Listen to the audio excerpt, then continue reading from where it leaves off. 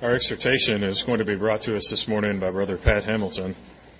His subject is Hold Fast That Which Is Good, and he's asked that I read John chapter 17 as an opening reading. John 17. These words spake Jesus, and lifted up his eyes to heaven, and said, Father, the hour is come. Glorify thy Son, that thy Son also may glorify thee. As thou hast given him power over all flesh, that he should give eternal life to as many as thou hast given him. And this is life eternal, that they may know thee, the only true God, and Jesus Christ, whom thou hast sent. I have glorified thee on the earth. I have finished the work which thou gavest me to do. And now, O Father, glorify thou me with thine own self, with the glory which I had with thee before the world was. I have manifested thy name unto men which thou gavest me out of the world. Thine they were, and thou gavest them me, and they have kept thy word. Now they have known that all things whatsoever thou hast given me are of thee. For I have given unto them the words which thou gavest me, and they have received them, and have known surely that I came out from thee, and they have believed that thou didst send me. I pray for them. I pray not for the world, but for them which thou hast given me, for they are thine. And all mine are thine, and all thine are mine, and I am glorified in them. And I am no more in the world, but these are in the world, and I come to thee. Holy Father, keep through thine own name those whom thou hast given me, that they may be one as we are. While I was with them in the world, I kept them in thy name. Those that thou gavest me I have kept, and none of them is lost, but the son of perdition, that the scripture might be fulfilled. And now I come to thee, and these things I speak in the world, that they might have my joy fulfilled in themselves. I have given them thy word, and the world hath hated them, because they are not of the world, even as I am not of the world. I pray not that thou shouldest take them out of the world, but that thou shouldest keep them from the evil. They are not of the world, even as I am not of the world. Sanctify them through thy truth.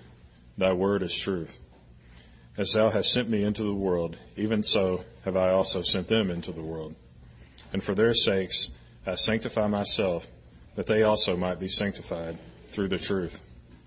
Neither pray I for these alone, but for them also which shall believe on me through their word, that they may all be one as thou, Father, art in me, and I in thee, that they may also be one in us, that the world may believe that thou hast sent me. And the glory which thou gavest me I have given them, that they may be one, even as we are one.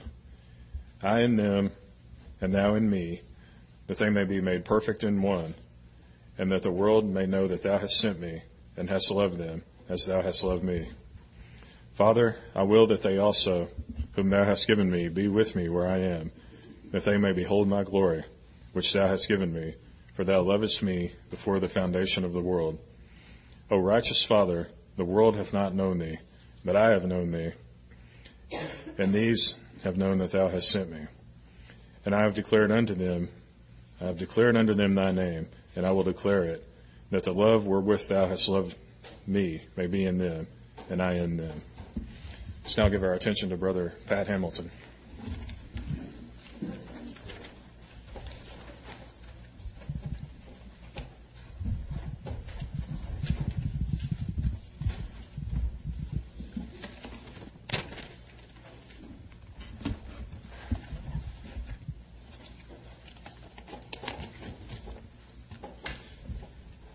Well, good morning, brothers and sisters, young people, and friends of God's truth.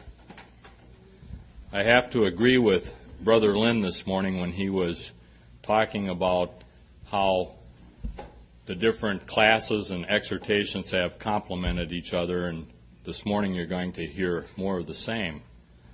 This weekend we have focused on why Christadelphians should be separate from the world, and on Friday night we compared a couple of examples on why we should be separate from the world. And then yesterday we talked about watching and prayer, and we had Brother David talking about truth and mercy, and this morning we had our brother talking about the heart. Well, in our reading this morning, Jesus prayed in verses 15 to 17 of that chapter of John, chapter 17, where he said, I pray not that thou shouldest take them out of the world, but that thou shouldest keep them from the evil. They are not of the world, even as I am not of the world. Sanctify them through thy truth. Thy word is truth. Now, man did not invent the principle that is truth. In fact, man's contribution has been just the opposite. And this Jesus pointed out to the Jewish rulers who hated him for this reason, that he told them and the people, the Jewish people, the truth. So let's turn to John chapter 8, verses 39 to 47, where we read, John chapter 8, verses 39 to 47. Then answered and said unto him, Abraham is our father. Jesus saith unto them, If ye were Abraham's children, ye would do the works of Abraham. But now ye seek to kill me, a man that hath told you the truth, which I have heard of God.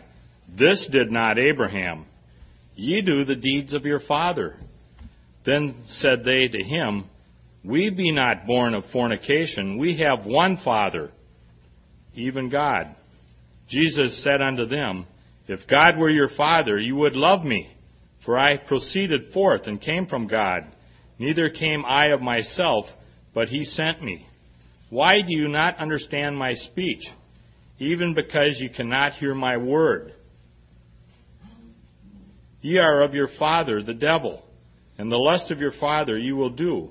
He was a murderer from the beginning, and abode not in the truth, because there is no truth in him. When he speaketh a lie, he speaketh of his own, for he is a liar and the father of it. And because I tell you the truth, ye believe me not. Which of you convinceth, that's the King James Version, but in the Revised Version, the word is convicteth. Which of you convicteth me of sin? And if I say the truth, why do you not believe me? He that is of God heareth God's words. Ye therefore hear them not, because ye are not of God.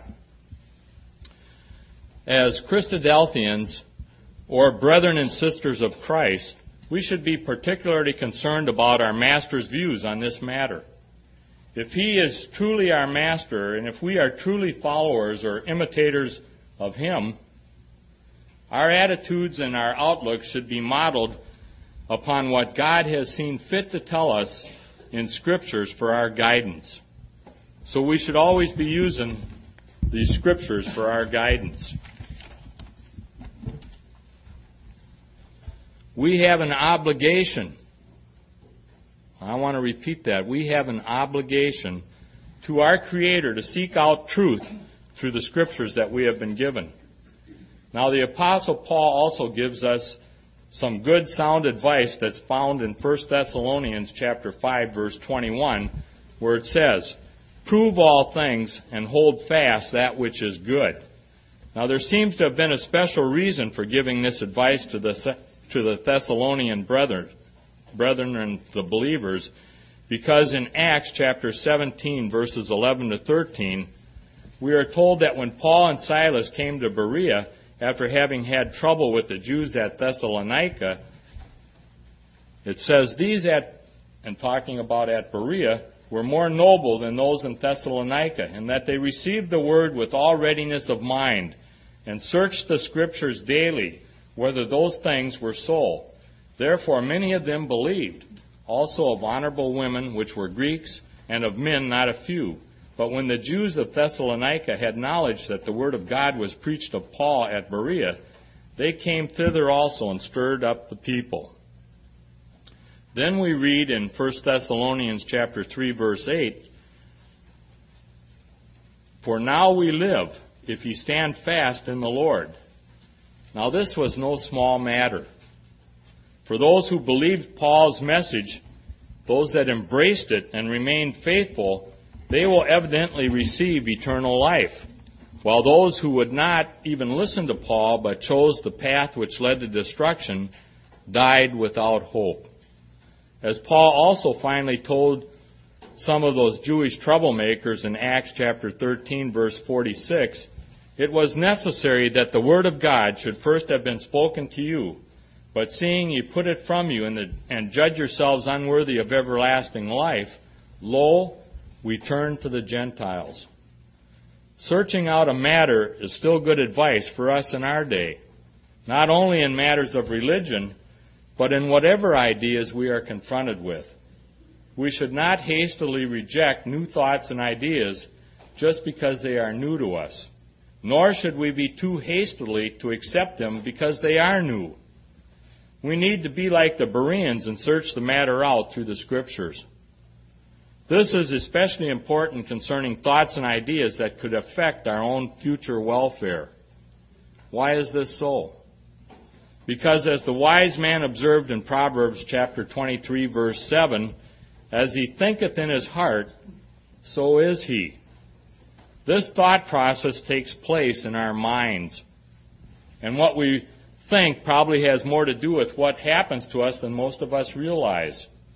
It's not so much those superficial thoughts that come and go, but those that we hold fast, as Paul says, and store away in our hearts until they literally become a part of us.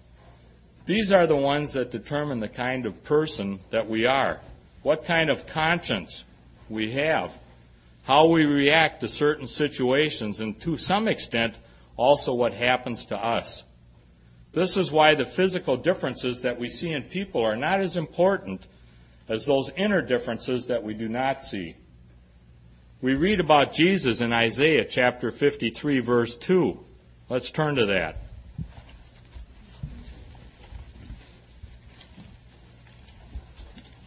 Isaiah 53, verse 2. For he shall grow up before him as a tender plant, and as a root out of a dry ground. He hath no form nor comeliness. And when we shall see him, there is no beauty that we should desire him. Then when God rejected Saul as king, he sent Samuel to anoint one of Jesse's sons to be king, instructing Samuel to look not on his countenance or on the height of his stature. For man looketh on the outward appearances, but the Lord looketh on the heart. That's found in 1 Samuel chapter 16, verse 7. But we too, when we get to know people, value them according to their inner qualities as far as we are able to judge them. Jesus also gives us a good rule to go by in Luke chapter 6, verses 44 to 45. So turn over to Luke chapter 6.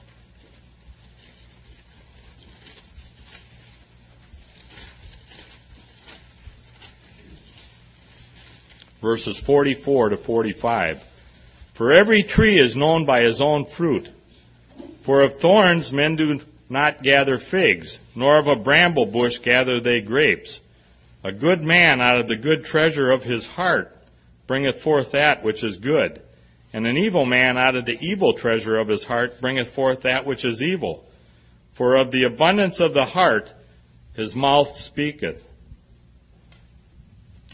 All of which makes it clear that the treasure of our heart determines the kind of person we are, and why, therefore, it is so important that we be careful what kind of thoughts we allow to dwell there. For everything we say or do begins with a thought. And as I said at the Martinville Fall Gathering, a brother stated in his exhortation at the Arkansas Bible School a few years ago, he said, watch your thoughts become words. Watch your words become actions. Be careful of your actions, for your actions become your habits. Be careful of your habits, for your habits become your character. Be careful of your character, for your character becomes your destiny. So the kind of thoughts that we think on depends on the kind that we have stored away within us, as our brother was pointing out this morning. If they are good thoughts, they are bound to reveal themselves sooner or later in one way or another. And likewise also if they are bad thoughts. For there is nothing covered that shall not be revealed, said Jesus, and hid that shall not be known. And so as the wise man also warned in Proverbs chapter 4, verse 23, keep thy heart with all diligence, for out of it are the issues of life. And then we are told in Matthew chapter 6, verse 33, but seek ye first the kingdom of God and his righteousness, and all these things shall be added unto you. Well, a brother that I heard exhorting last week mentioned another exhortation that he heard from a brother, and it had the following quote, which I thought was pretty pertinent because we were looking at Abraham and the covenants, the covenant of promise that was made to Abraham. And this is what was said by this brother in an exhortation a long time ago. The kingdom of God is the institution that will administer the blessing of the Abrahamic covenant. And this brother last week asked us to write that in our Bible. And so when we think about that the kingdom of God is the institution that will administer the blessing of the Abrahamic covenant, this is still to take place in the future. It hasn't taken place yet. So we still have a chance to change our ways. Well, recently, I was out in my garden a few weeks ago pulling and hoeing some weeds.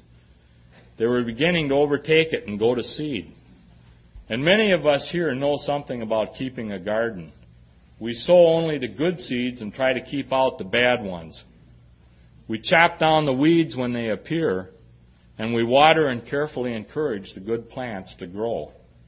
We know how quickly weeds can overtake when we neglect and fail to remove them. And it's rewarding and pleasant to see a well-kept garden, and especially a beautiful flower garden or a producing vegetable garden. Well, as I was working, I thought about the garden, and when I'm out in the yard, I don't know if this happens with others, but I have a lot of thoughts that come to my mind, and I think about a lot of different things, and a lot of times I'm thinking about what's in the Scriptures. So as I was working, I thought about the garden of our heart or our mind. Only here we are dealing with thoughts instead of plants. And the good seed are thoughts that are good and true, most especially those pertaining to the Word of God, while the bad seeds are the evil thoughts sown by the enemy that we must always be on guard against, lest they take root and begin to crowd out the good seed. The question raised, brothers and sisters, is, are we neglecting the weeds in our minds or in our heart? We are told by the Apostle Paul in Philippians chapter 4, verses 4 to 8, rejoice in the Lord always, and again I say rejoice. Let your moderation be known unto all men. The Lord is at hand. Be careful for nothing, but in everything by prayer and supplication with thanksgiving, let your request be made known unto God. And the peace of God which passeth all understanding shall keep your hearts and minds through Christ Jesus. And then finally, brethren, whatsoever things are true, whatsoever things are honest, whatsoever things are just, whatsoever things are pure, whatsoever things are lovely, whatsoever things are of a good report, if there be any virtue, and if there be any praise, think on these things. I really like that verse, and we had an elderly sister that's now dead that had done a needlepoint for us, and we have that hanging in our guest bedroom. And I like that verse. So no one but God and ourselves can see this into this garden of our heart. And men must judge us by our words and our deeds. So it's up to us to see that these are always of the kind that are pleasing in God's sight and bring honor and glory to Him and to our Lord Jesus Christ. Let's turn to 1 Thessalonians chapter 1, where Paul is addressing the ecclesia at Thessalonica. So turn to 1 Thessalonians chapter 1.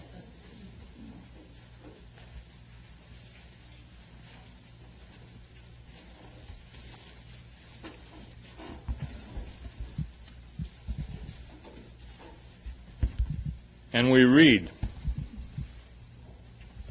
Paul and Silvanus and Timotheus unto the ecclesia of the Thessalonians, which is in God the Father and in the Lord Jesus Christ. Grace be unto you and peace from God our Father and the Lord Jesus Christ. Now this little proposition word, in, the I-N, that we read in this verse, brings into formation something that previously did not exist, a new relationship. Read it carefully and you'll see what I mean. It doesn't say that these members are about God the Father, nor does it say that they are for God the Father, but they are in God the Father by being baptized in to Christ. Because of what Christ Jesus has accomplished in his perfect sacrifice, they now stand firm and accomplished as members of God's household. Remember yesterday I talked about the divine family. And this is no moot point. Quite the contrary, it brings opportunities. Yes, as a consequence of this newly formed bond, two essential human needs will be met by this change in relationship. Needs that must be present for any family to succeed. Let's refer to them as security and purpose. Now, what do I mean by security? In human terms, security is that sense of confidence, reliance, and expectation that we shall not be moved or fall or fail. This is not based upon what we know of ourselves, but on what we know of the family leader. He is our source of strength, and he has declared that he will never leave nor forsake us. In turn, this allows each one of his children to act confidently with determination towards our higher endeavor. For the believers in Thessalonica, their strength was God, and their victory was his Son, Christ Jesus. Unlike Israel of old, they didn't see God as some unapproachable mountain deity, as Moses did, and the children of Israel as they wandered in the desert, where the mountain was enshrouded in darkness and smoke and fire. But rather, God was to them the image of a compassionate Father, one who would hear his children's intimate cry of Abba, Father. In this newfound family relationship, they will be watched over, cherished, listened to, and assisted.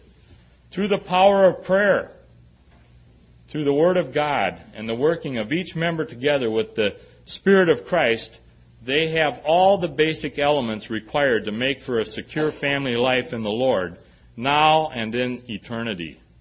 Furthermore, they have purpose. Now, this is a slightly different term and speaks to a man's need to live a life of purpose. This is not something we can't understand. I think we can all understand it. The godly man wants to pursue a life of value both for himself and his family, and out of a grateful heart to aid those significant in his life to discover what we have been so privileged to come to know. To that end, it is not to the Almighty's best interest that we simply wait around complacently and do nothing. Hope always is enlarged when augmented by our personal involvement and activity. Now, the Father's desire for us is to develop in a small way now those talents and qualities, which later He will eternally enlarge for use when the kingdom finally arrives here upon this earth. Therefore, we are not just recipients of His message. Remember again from my exhortation this year on lamps at the Arkansas Bible School, we are light reflectors and a workmanship in progress. If today we share in that present work, then tomorrow we are certain to be called for that larger work to come.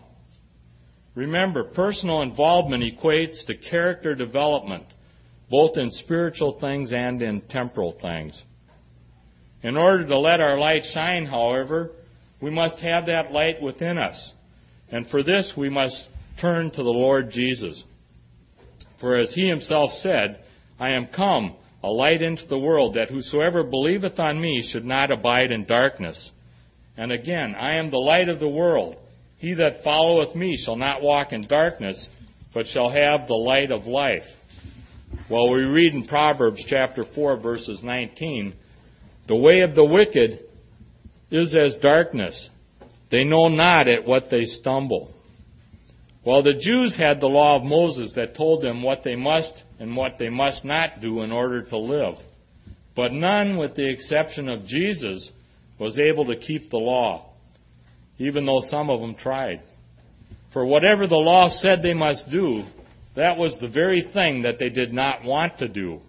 And when they thus disobeyed the law, their own consciences condemned them, and all became guilty before God.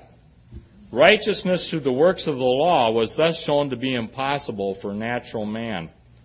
But with the coming of Jesus and his perfect obedience even unto death, a new way of righteousness was proclaimed, namely righteousness through faith. This was the good news preached by Jesus and his apostles, namely the gospel of Christ, of which the Apostle Paul wrote in Romans chapter 1, verses 16 to 17, which we quoted yesterday. For I am not ashamed of the gospel of Christ, for it is the power of God unto salvation, to every one that believeth, to the Jew first and also to the Greek. For therein is the righteousness of God revealed from faith to faith, as it is written, the just shall live by faith. And that new faith was now centered in the Lord Jesus and what he accomplished. I am the way, the truth, and the life, Jesus could say. No man cometh unto the Father but by me. And this, he said in John chapter 17, verse 3, is life eternal, that they might know thee, the only true God, and Jesus Christ, whom thou hast sent. Now, since it is true, as we have already seen, that what a man thinks and believes in his heart determines what he is, then it must also be true that the only way we can be changed is through a change of those innermost thoughts and beliefs of our heart. The time is fulfilled, and the kingdom of God is at hand. Repent ye and believe the gospel, or good news, was the message of Jesus and his apostles. And the meaning of repent is what? What is the meaning of repent? It means to change our behavior, our thinking, or to have another mind. Hence, what the gospel of Christ promised us was a new and a better life through a change from our old way of thinking. The old way was the thinking of the flesh that can only lead to death. The new way was Christ's way that leads to life eternal. Be not conformed to this world, wrote Paul in Romans chapter 12, verse 2. But be ye transformed by the renewing of your mind.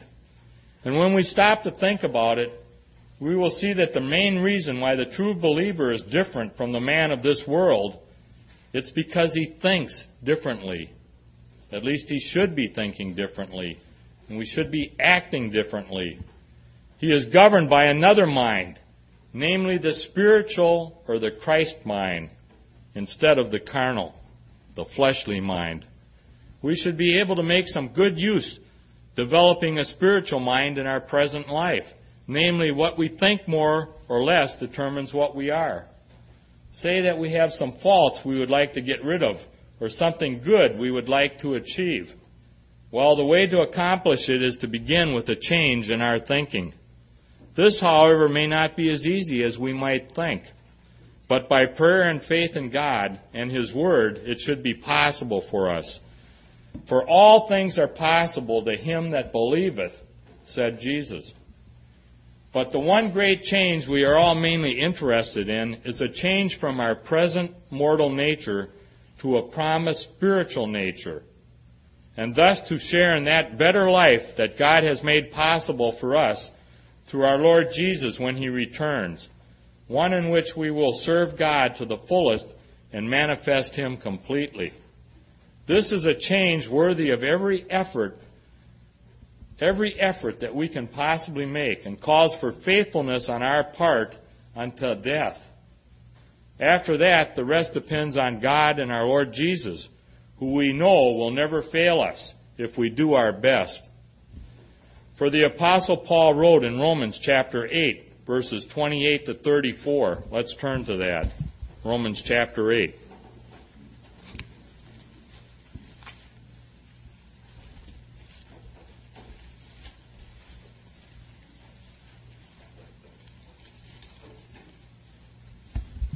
Verses 28 to 34. And we know that all things work together for good, to them that love God, to them who are called according to purpose. For whom He did foreknow, He also did predestinate to be conformed to the image of His Son, that He might be the firstborn among many brethren. Moreover, whom he did predestinate, them he also called. And whom he called, them he also justified. And whom he justified, them he also glorified. What shall we then say to these things? If God be for us, who can be against us? He that spared not his own Son, but delivered him up for us all, how shall he not with him also freely give us all things? Who shall lay anything to the charge of God's elect? It is God that justifieth. Who is he that condemneth? It is Christ that died, yea, rather, that is risen again, who is even at the right hand of God, who also maketh intercession for us.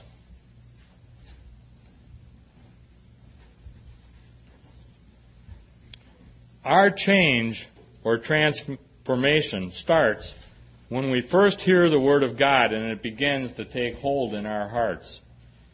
For it is when we begin to think as God thinks that we can see more clearly to discern the truth from a lie.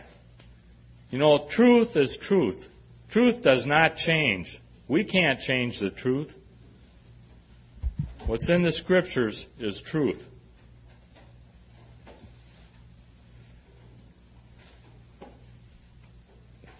One of my favorite verses is Romans chapter 10, verse 17, where it says, "So then faith cometh by hearing, and hearing by the word of God."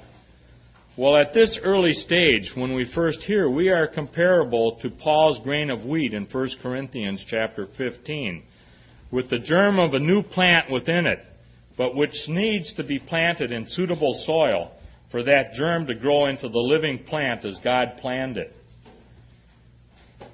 This planting, in our case, is accomplished when we are baptized into Christ. As Paul wrote in Romans chapter 6, verses 4 to 8, "Therefore we are buried with him by baptism into death, that like as Christ was raised up from the dead by the glory of the Father, even so we also should walk in newness of life. For if we have been planted together in the likeness of his death, we shall be also in the likeness of his resurrection. Knowing this, that our old man is crucified with him, that the body of sin might be destroyed, that henceforth we should not serve sin. For he that is dead is freed from sin. Now if we be dead with Christ, we believe that we shall also live with him." Isn't that a comforting thought? That should be a comforting thought for any trials or tribulations that we might be currently going through. Well, another point that's brought out by Paul in 1 Corinthians chapter 15 is that in the development of the new plant, the original grain dies, yet lives again in the wonderful new plant that God has planned for it. But as Jesus said in John chapter 15, verse 5, "Without me ye can do nothing." For only in Christ, and there's that little preposition word "in" again, can we grow and develop into his likeness, which fact he made very plain to us in his parable of the vine and its branches, where he said, "Abide in me, and I in you. As the branch cannot bear fruit of itself except it abide in the vine, no more can ye except ye abide in me. I am the vine, ye are the branches. He that abideth in me, and I in him, the same bringeth forth much fruit. For without me ye can do nothing." Also, in and through Christ, all of God's promised blessings become available to us, including the priceless gift of immortality and a place with Christ in the coming kingdom of God. John wrote in 1 John chapter 3, verses 2 to 3, "Beloved, now are we the sons of God, and it doth not yet appear what we shall be. But we know that when he shall appear, we shall be like him.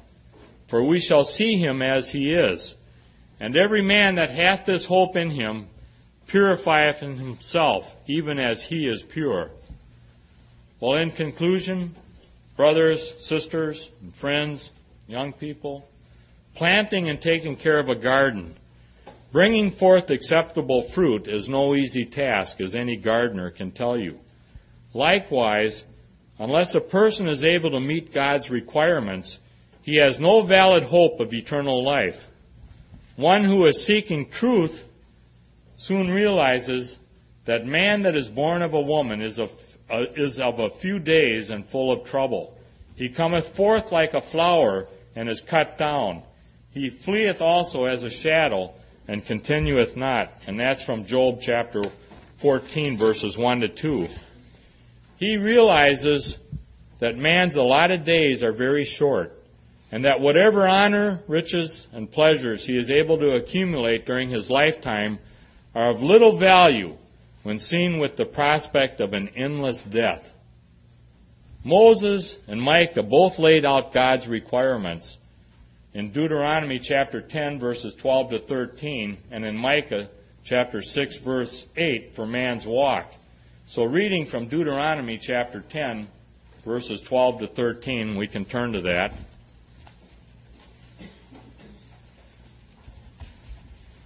Deuteronomy chapter 10, verses 12 to 13. And now, Israel, what doth the Lord thy God require of thee? But to fear the Lord thy God, to walk in all his ways, and to love him, and to serve the Lord thy God with all thy heart, and with all thy soul, to keep the commandments of the Lord and his statutes, which I command thee this day for thy good. And then turning over to Micah chapter 6, verse 8. He hath showed thee, O man, what is good, and what doth the Lord require of thee, but to do justly, and to love mercy, and to walk humbly with thy God. You know, at the break I was talking with Brother Lynn, and I told him, you know, what you were talking about this morning about the proud and the heart and the humble, nowhere in the Scriptures are you going to find any favorable connotation for the word proud. But you will find favorable connotations for the word humble throughout the Scriptures. One of the facts which man must understand is that he must come into a covenant relationship. It is only through the right understanding and baptism that such a relationship is established. And without these, there can exist no hope of salvation. Jesus declares in John chapter 3, verses 5 to 7, and this is when he was telling Nicodemus, Verily, verily, I say unto thee, except a man be born of water and of the Spirit, he cannot enter into the kingdom of God. That which is born of the flesh is flesh, and that which is born of the Spirit is spirit. Marvel not that I said unto thee, ye must be born again. So throughout the Scriptures, man is clearly informed of the requirements for citizenship in God's kingdom. We need to be separate from the world and to hold fast, knowing that the man who follows these requirements can take heart from the promise given in the 2nd chapter of 1 John, verse 17, where it says, And the world passeth away and the lust thereof, but he that doeth the will of God abideth forever. And finally, for our closing reading, let's turn to Revelation chapter 3.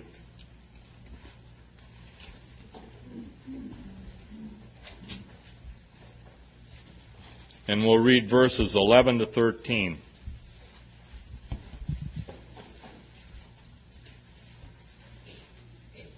Behold, I come quickly. Hold that fast which thou hast, that no man take thy crown. Him that overcometh will I make a pillar in the temple of my God, and he shall go no more out. And I will write upon him the name of my God, and the name of the city of my God, which is New Jerusalem, which cometh down out of heaven from my God. And I will write upon him my new name.